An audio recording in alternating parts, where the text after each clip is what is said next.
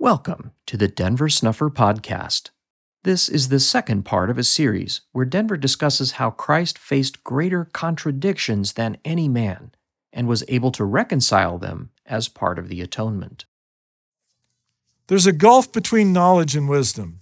We may have access to greater knowledge, but we often display very little wisdom. Knowledge can be arrogant. Wisdom is humble. Knowledge inflates our pride, but wisdom cautions us that we are still very far from being godly people. Great spiritual development by individuals in isolation will never equip the individual to fit into a spiritually developed society. Alone, we seek connection to God. God represents the highest ideal in compassion, acceptance, and kindness. It's easy to make a place for God in our hearts. But other people are not always compassionate, easy to accept, or kind. God is pure and mankind is not. When called good by the rich young man, Christ responded, "Why do you call me good? None is good save one, that is God." If Christ would not allow himself to be called good, then there is little reason to call one another good. Individual spiritual development and group spiritual development are two very different challenges. Recent revelations focus on the development of a group. Everything points to God's desire to have his people turn to him and live in harmony with one another. It is clear the Lord's objective is Zion and not merely to make us better individuals. There's a Buddhist story about an enlightened monk who lived near a city having difficulties and conflicts. People from the town asked the monk to come into town to guide them so they could resolve their conflicts, but he refused. He preferred living alone and meditating. The town sent more representatives to ask again, and the monk refused again. Finally, a great crowd of people went to ask the monk for his help, because without it, they said they could never reach peace. At last, he relented. On the way back to town, in the joyful crowd, an old woman stumbled into the monk, pushing him to the ground. This made him very angry. It's far easier for a hermit to live in quiet meditation than to live in harmony in a community. We are called into a dispensation with more expected than individual salvation and enlightenment. For the salvation of souls today, the primary focus of God's religion is to gather a community. God's purpose for the end times is focused on making people of one heart and one mind. God's Spirit is withdrawing from the world. In the Covenant of Christ conference in September 3rd, 2017, we were told, those who have entered faithfully into this covenant this day are going to notice some things. The Spirit of God is withdrawing from the world. Men are increasingly more angry without good cause. The hearts of men are waxing cold. There is increasing anger and resentment of Gentiles. In political terms, it's rejection of white privilege. Language of Scripture gives a description of the events now underway and calls it the end of the times of the Gentiles. This process, with the Spirit withdrawing, will end on this continent, as it did with two prior civilizations, in fratricidal and genocidal warfare. For the rest of the world, it will be as in the days of Noah, in which, as that light becomes eclipsed, the coldness of men's heart is going to result in a constant scene of violence and bloodshed. The wicked will destroy the wicked. The covenant, if it is kept, will prevent you from losing light and warmth of heart as the Spirit now steadily recedes from the world. The time will come when you will be astonished at the gulf between the light and truth you will comprehend and the darkness of mind of the world. We have seen astonishing increases since September 3rd, 2017, of darkness, lies, deceit, and conflict. Lies imprison people. The chain Enoch saw that Satan had over the world was constructed of lies. The chains of darkness that hold men in prison after death are also lies. Today, those chains of darkness hold fast many people, and their numbers are growing. Woe unto them that call evil good and good evil, that put darkness for light and light for darkness, that put bitter for sweet and sweet for bitter. Confusion over what is light and what is dark, and the difference between sweet and bitter, comes from widespread lies being accepted as truth. As the light of heaven withdraws, it is all the more important for us to keep it within us. But we also have many thinking errors. Recent revelations from God make it clear we are being challenged to be fit to live in peace with one another. The scriptures tell us we should see God in our fellow man. On his way to Jerusalem to be sacrificed, Jesus was asked by a rich young man, which is the first commandment of all? And Jesus answered him, the first of all the commandments is, listen and hear, O Israel, the Lord our God is one Lord, and you shall love the Lord your God with all your heart, and with all your soul, and with all your mind, and with all your strength. This is the first commandment. And the second is like it. You shall love your neighbor as yourself. There's no other commandment greater than these. Why would love of your neighbor as yourself be compared to the commandment to love God with all your heart, soul, might, and mind? It is because God is in every person you will ever meet. All life is a gift from God. God loans us the breath of life. God, who has created you and has kept and preserved you and has caused that you should rejoice and has granted unto you that you should live in peace with one another. Ye should serve him who has created you from the beginning and art preserving you from day to day by lending you breath that you may live and move and do according to your own will, even supporting you from one moment to another. God sustains us all from moment to moment. Through his power, we live and move. If God is sustaining every living person from one moment to another, then God is within all of us. If he loves them enough to support them, lend them breath, give them power to move and do according to their will, sustaining their life continuously, how can we hate them? There are sincere people who pray and ask God questions and they get answers. Often the answers given to one might be different than the answer given to another. Both believe they have intelligence from God and desire to stay true to the answer they've received. In these circumstances, are conflicts inevitable? Of course. But does that mean that harmony is impossible? Of course not. This conflict is like another Buddhist story about a monk who accompanied a great teacher to learn how to help others. Throughout the day, the monk listened to the teacher as he gave answers to those who came for help. At the end of the day, the monk was disappointed and told the teacher his answers contradicted one another. The teacher had told one to do the opposite of what another was told. It made no sense to the monk. The teacher replied that there is only one road, but those who depart to the left must be guided back to the right, and those who departed to the right must be guided back to the left. The road does not change, but finding after it has been lost depends on where the individual has wandered away.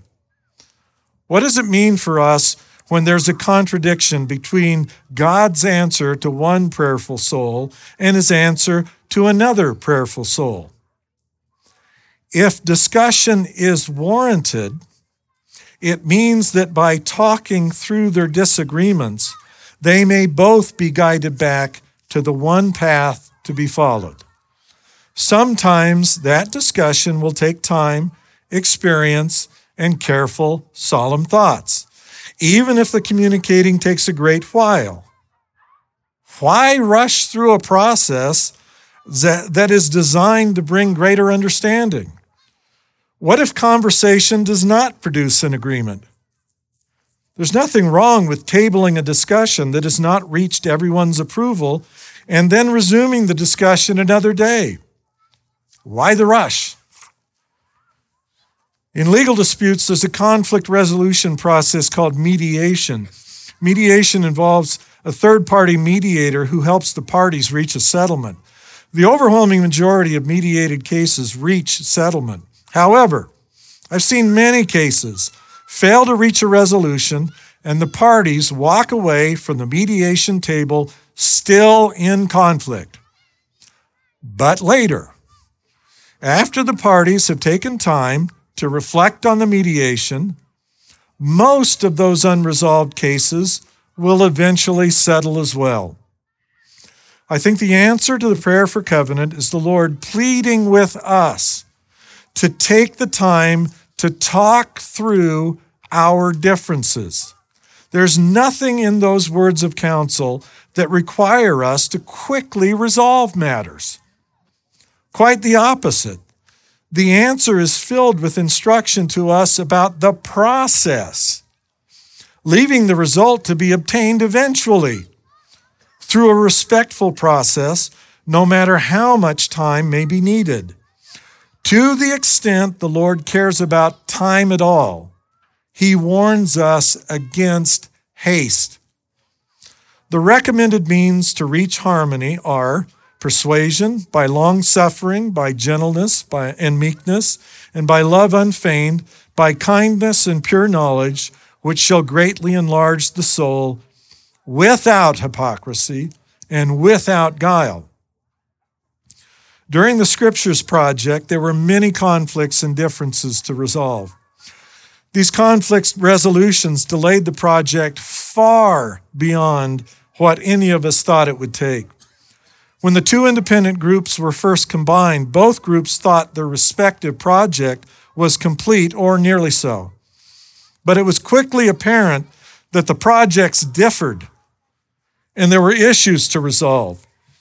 It took months, and when all believed the end was approaching again, new source materials and new research was uncovered that required more than half of the project to begin again. More than a year after expected conclusion, the project continued. At one point, I sent an email expressing my view of how I hope to conduct myself. I would rather submit to the decision of the group than insist that my view be followed. For me, harmony between brethren is more important than getting what I think best to be followed. I believe harmony can lead to much greater things than can merely enforcement of even a correct view. I know how difficult it is to have a correct view because of how often I've been corrected by the Lord. Sometimes I'm humiliated by my foolishness when the Lord reproves me.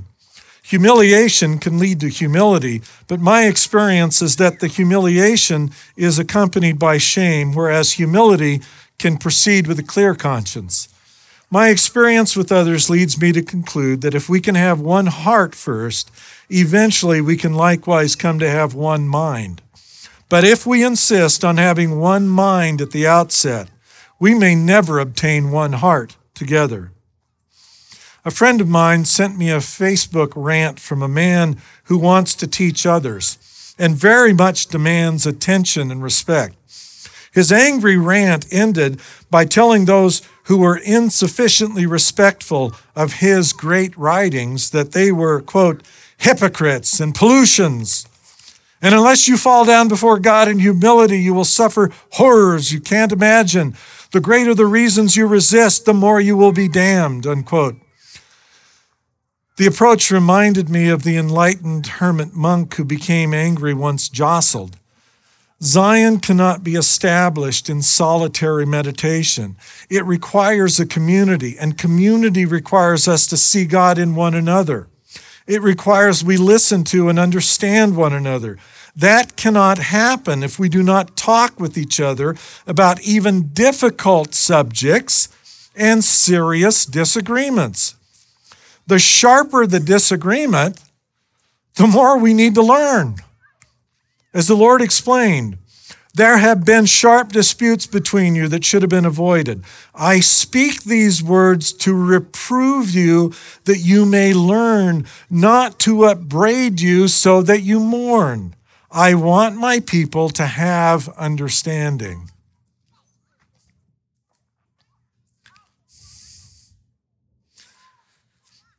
Those may be some of the greatest words God has ever condescended to give to any people at any time, and we treat them as if they're a rebuke for someone else and not ourselves, as if we needn't heed him.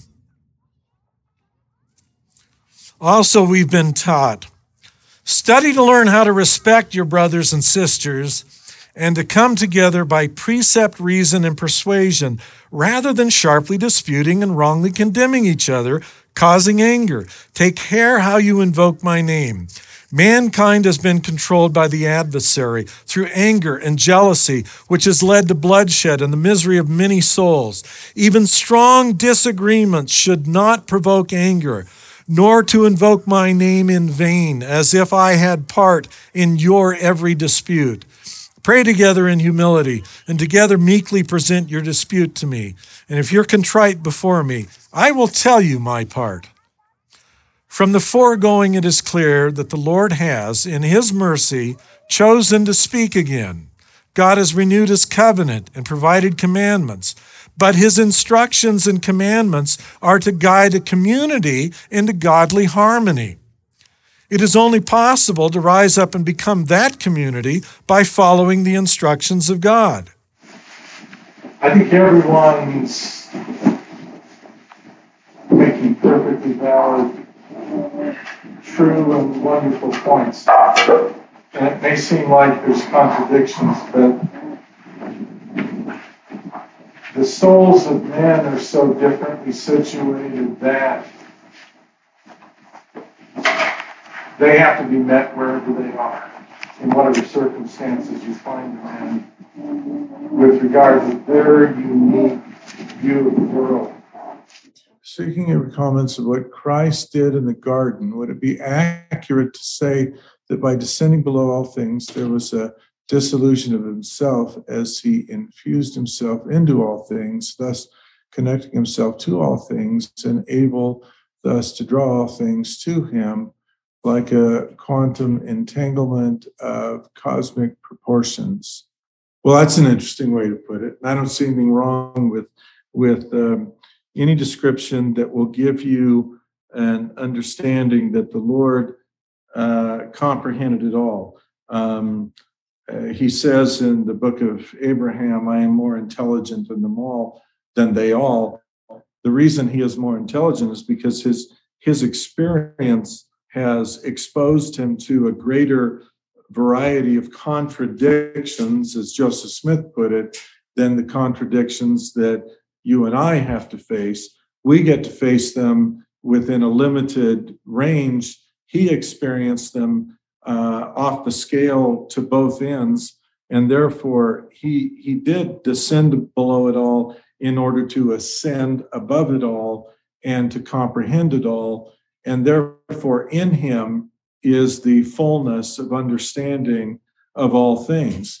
We don't come to him with shame and embarrassment or weaknesses, and he look at us and say, wow, I've never heard of that before, or, ooh, you're icky.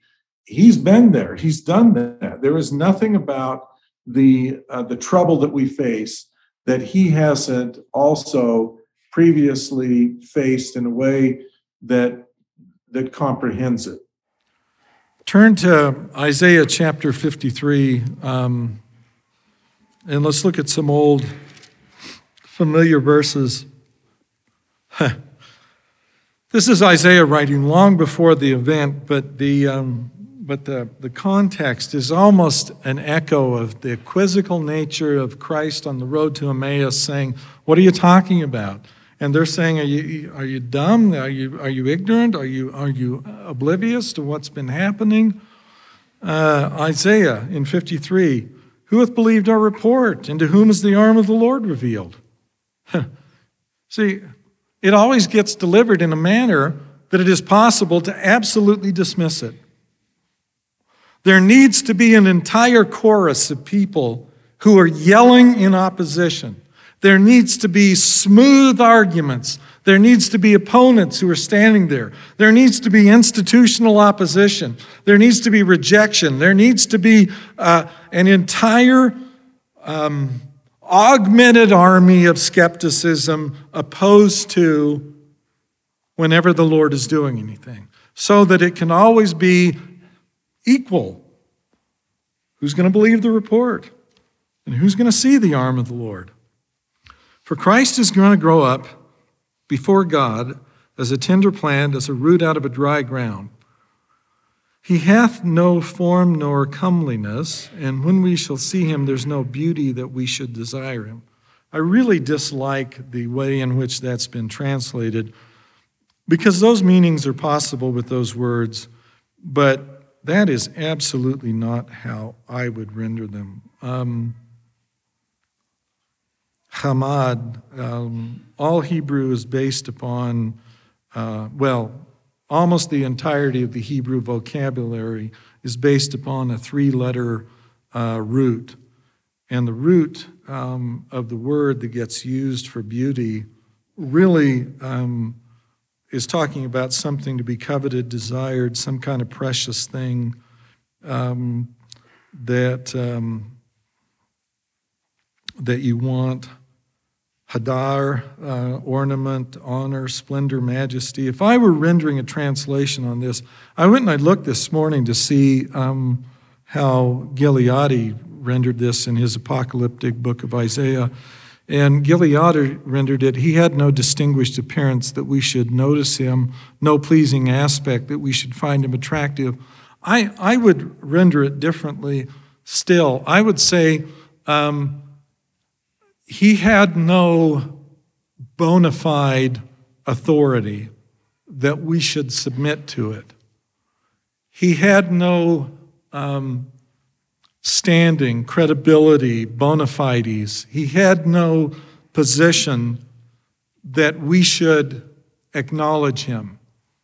Because you can throw around the words and you can go to the third and the fourth and the fifth and the sixth definition and you can mess with it. But when you miss the fact that we're talking about Christ, we're talking about him growing up in a place that is essentially barren, devoid of the knowledge of God.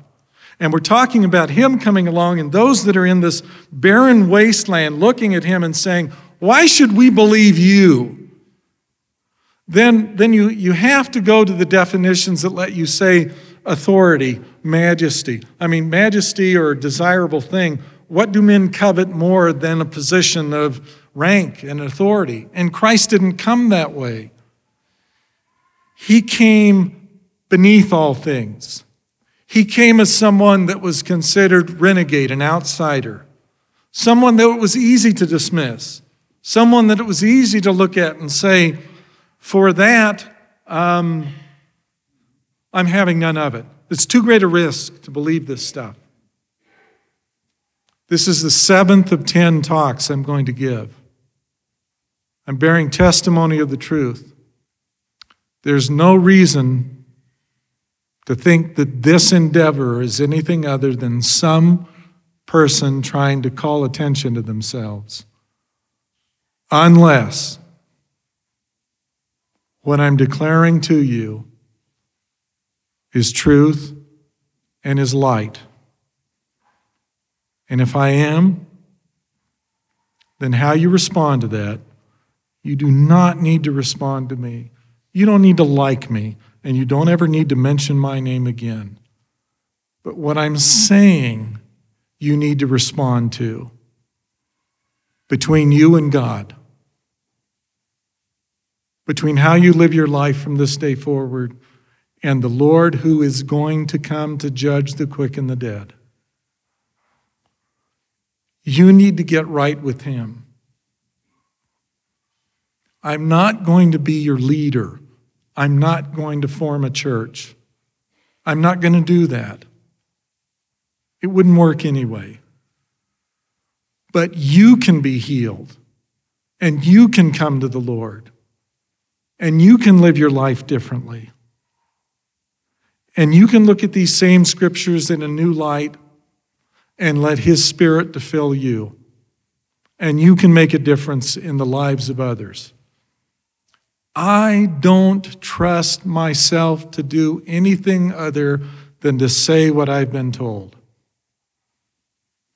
I fear my weakness, my inadequacy.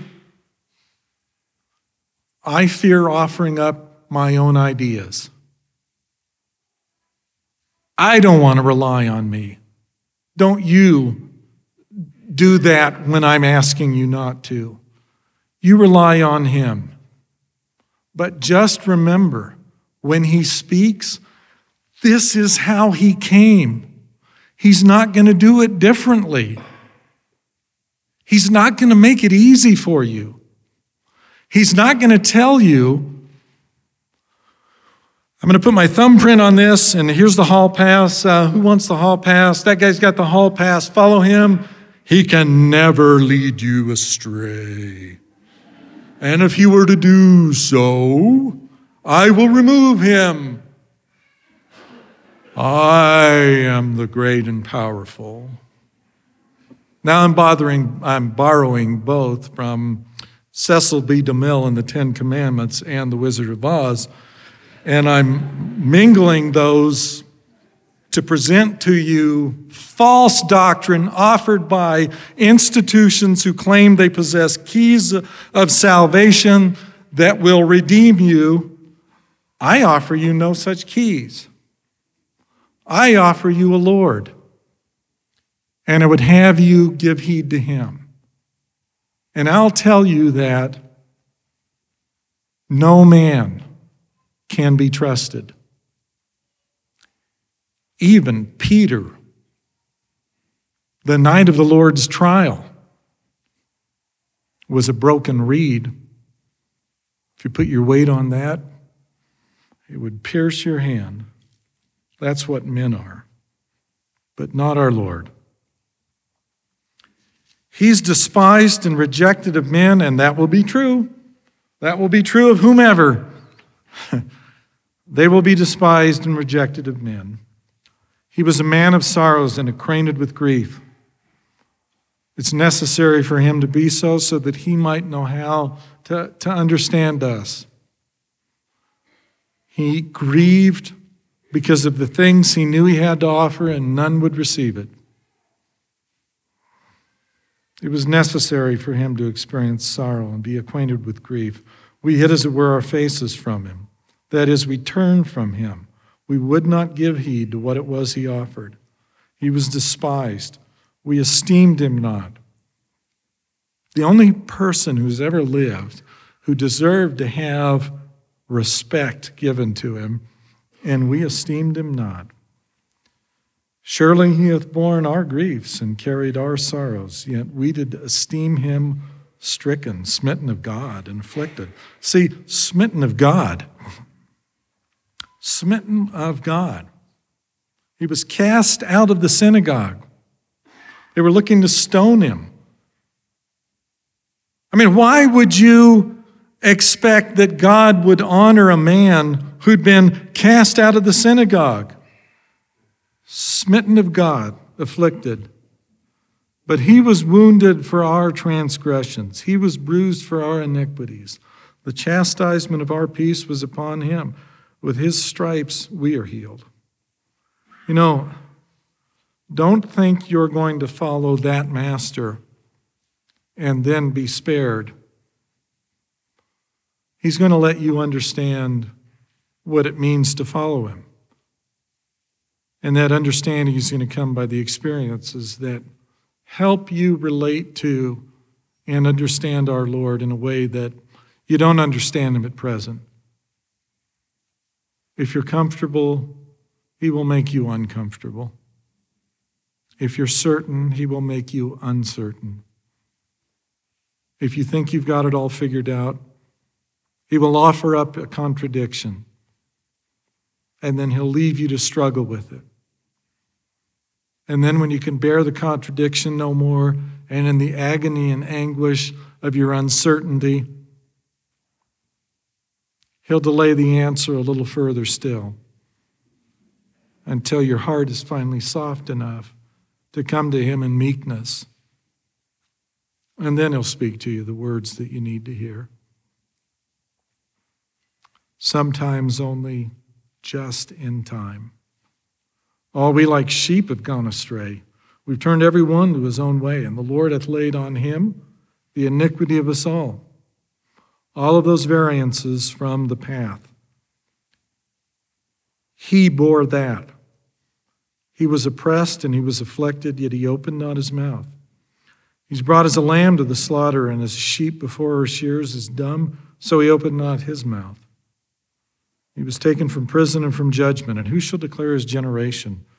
For he was cut off out of the land of the living. For the transgression of my people was he stricken. He made his grave with the wicked and with the rich in his death, because he had done no violence, neither was any deceit in his mouth.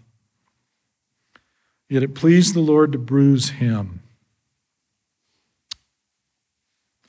You know that statement, it pleased the Lord to bruise him.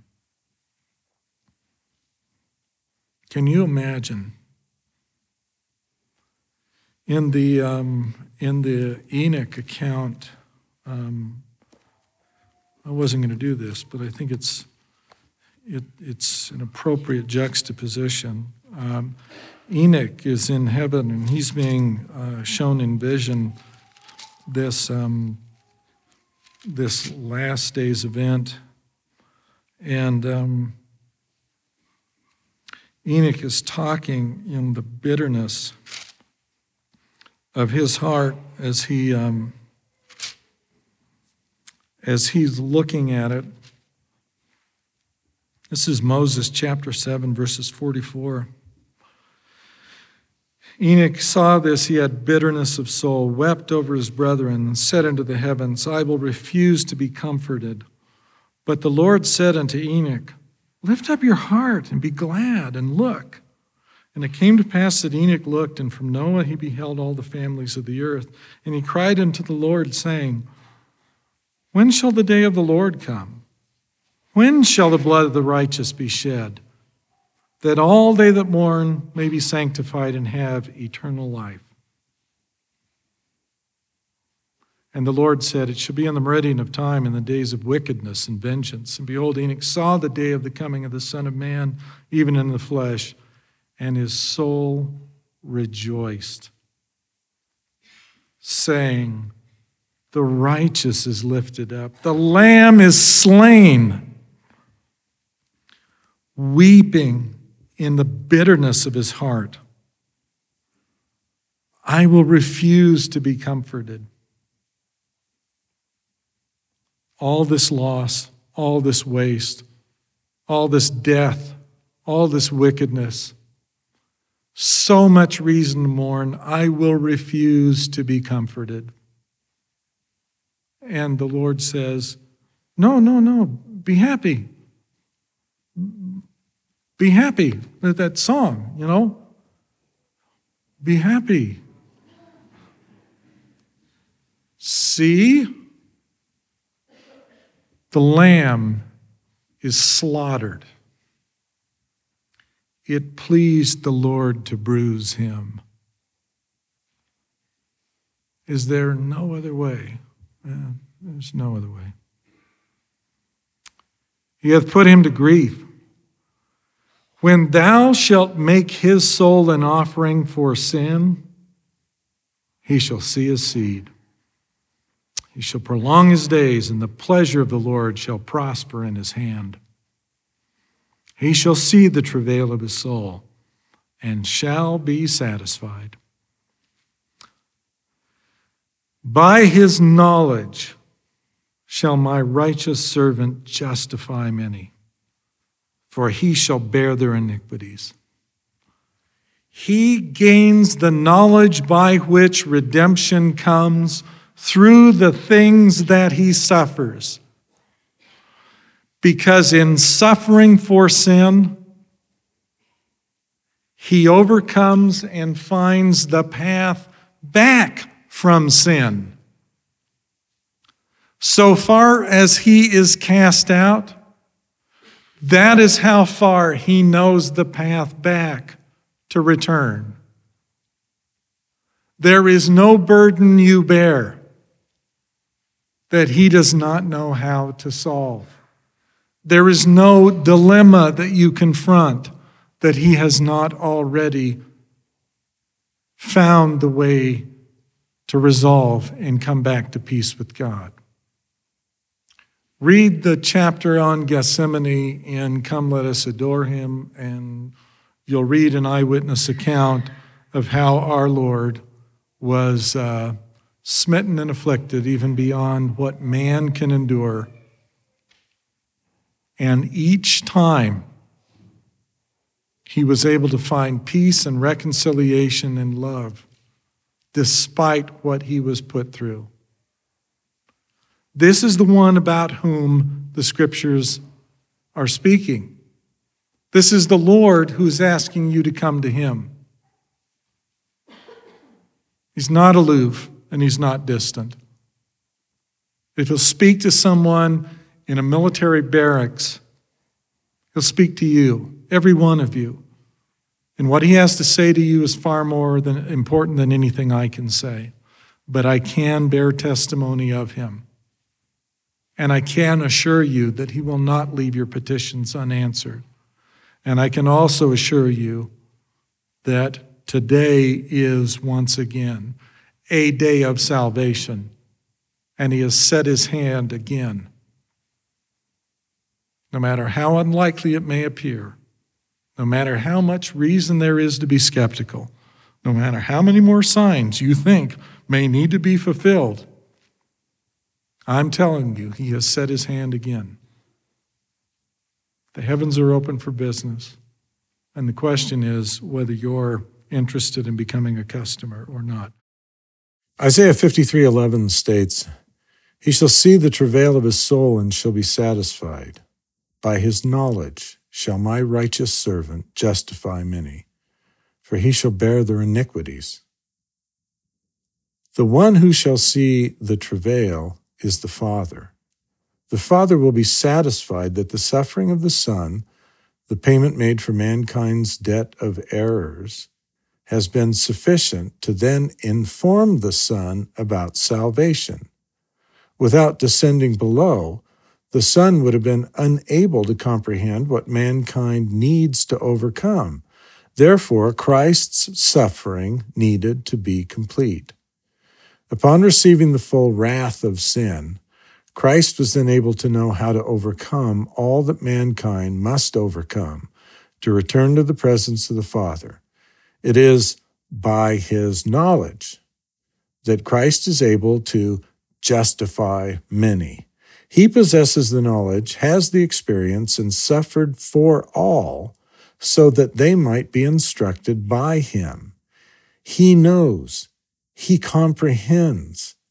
By the things he suffered, he gained all that is necessary to redeem, comfort, and succor any man or woman in their extremity. This great burden was, however, merely his preparation and not his completion. He now uses his knowledge to succor and tutor each soul who will permit him to minister to them. The most complete description of what he suffered and what he gained is set out in my testimony in Come Let Us Adore Him, and now in the Teachings and Commandments. Christ has gained knowledge which will save each of us no matter what we are called to pass through if we will come to him. heed what he tells us, and follow his encouraging counsel.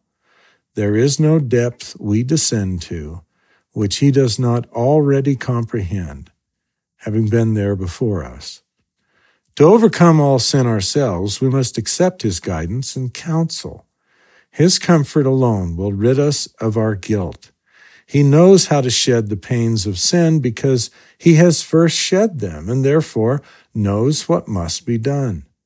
Only in this way can we relieve ourselves of the suffering which is felt when an unclean person is exposed to God's presence.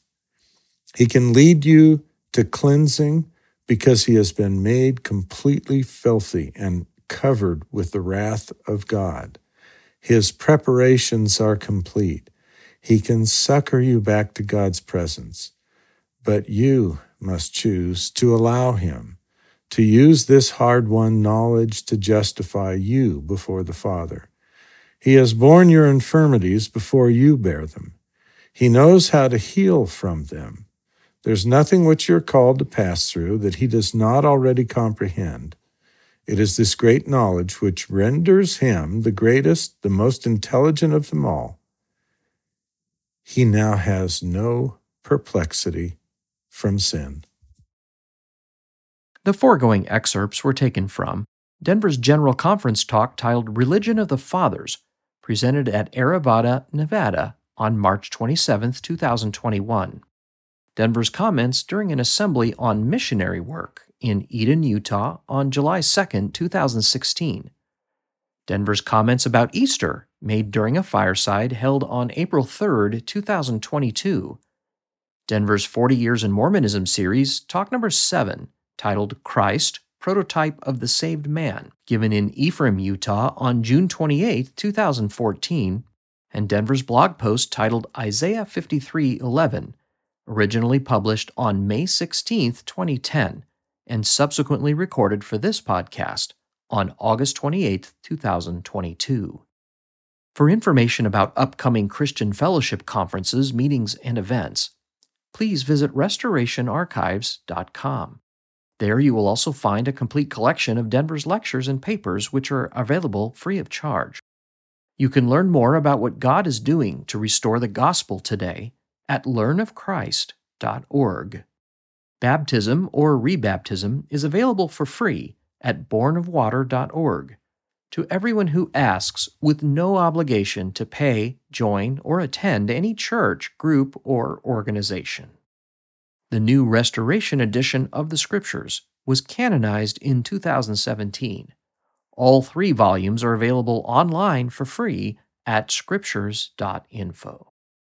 The covenant mentioned in this podcast is available to review at receivethecovenant.com. If you have questions or ideas for topics that you would like to have covered in this podcast, please submit them for consideration to questions@denversnufferpodcast.com. This podcast is a volunteer effort produced under the direction of Denver Snuffer. We hope you'll share it with everyone interested in learning more about Christ, the coming Zion, and the restoration of authentic Christianity, now underway in our time.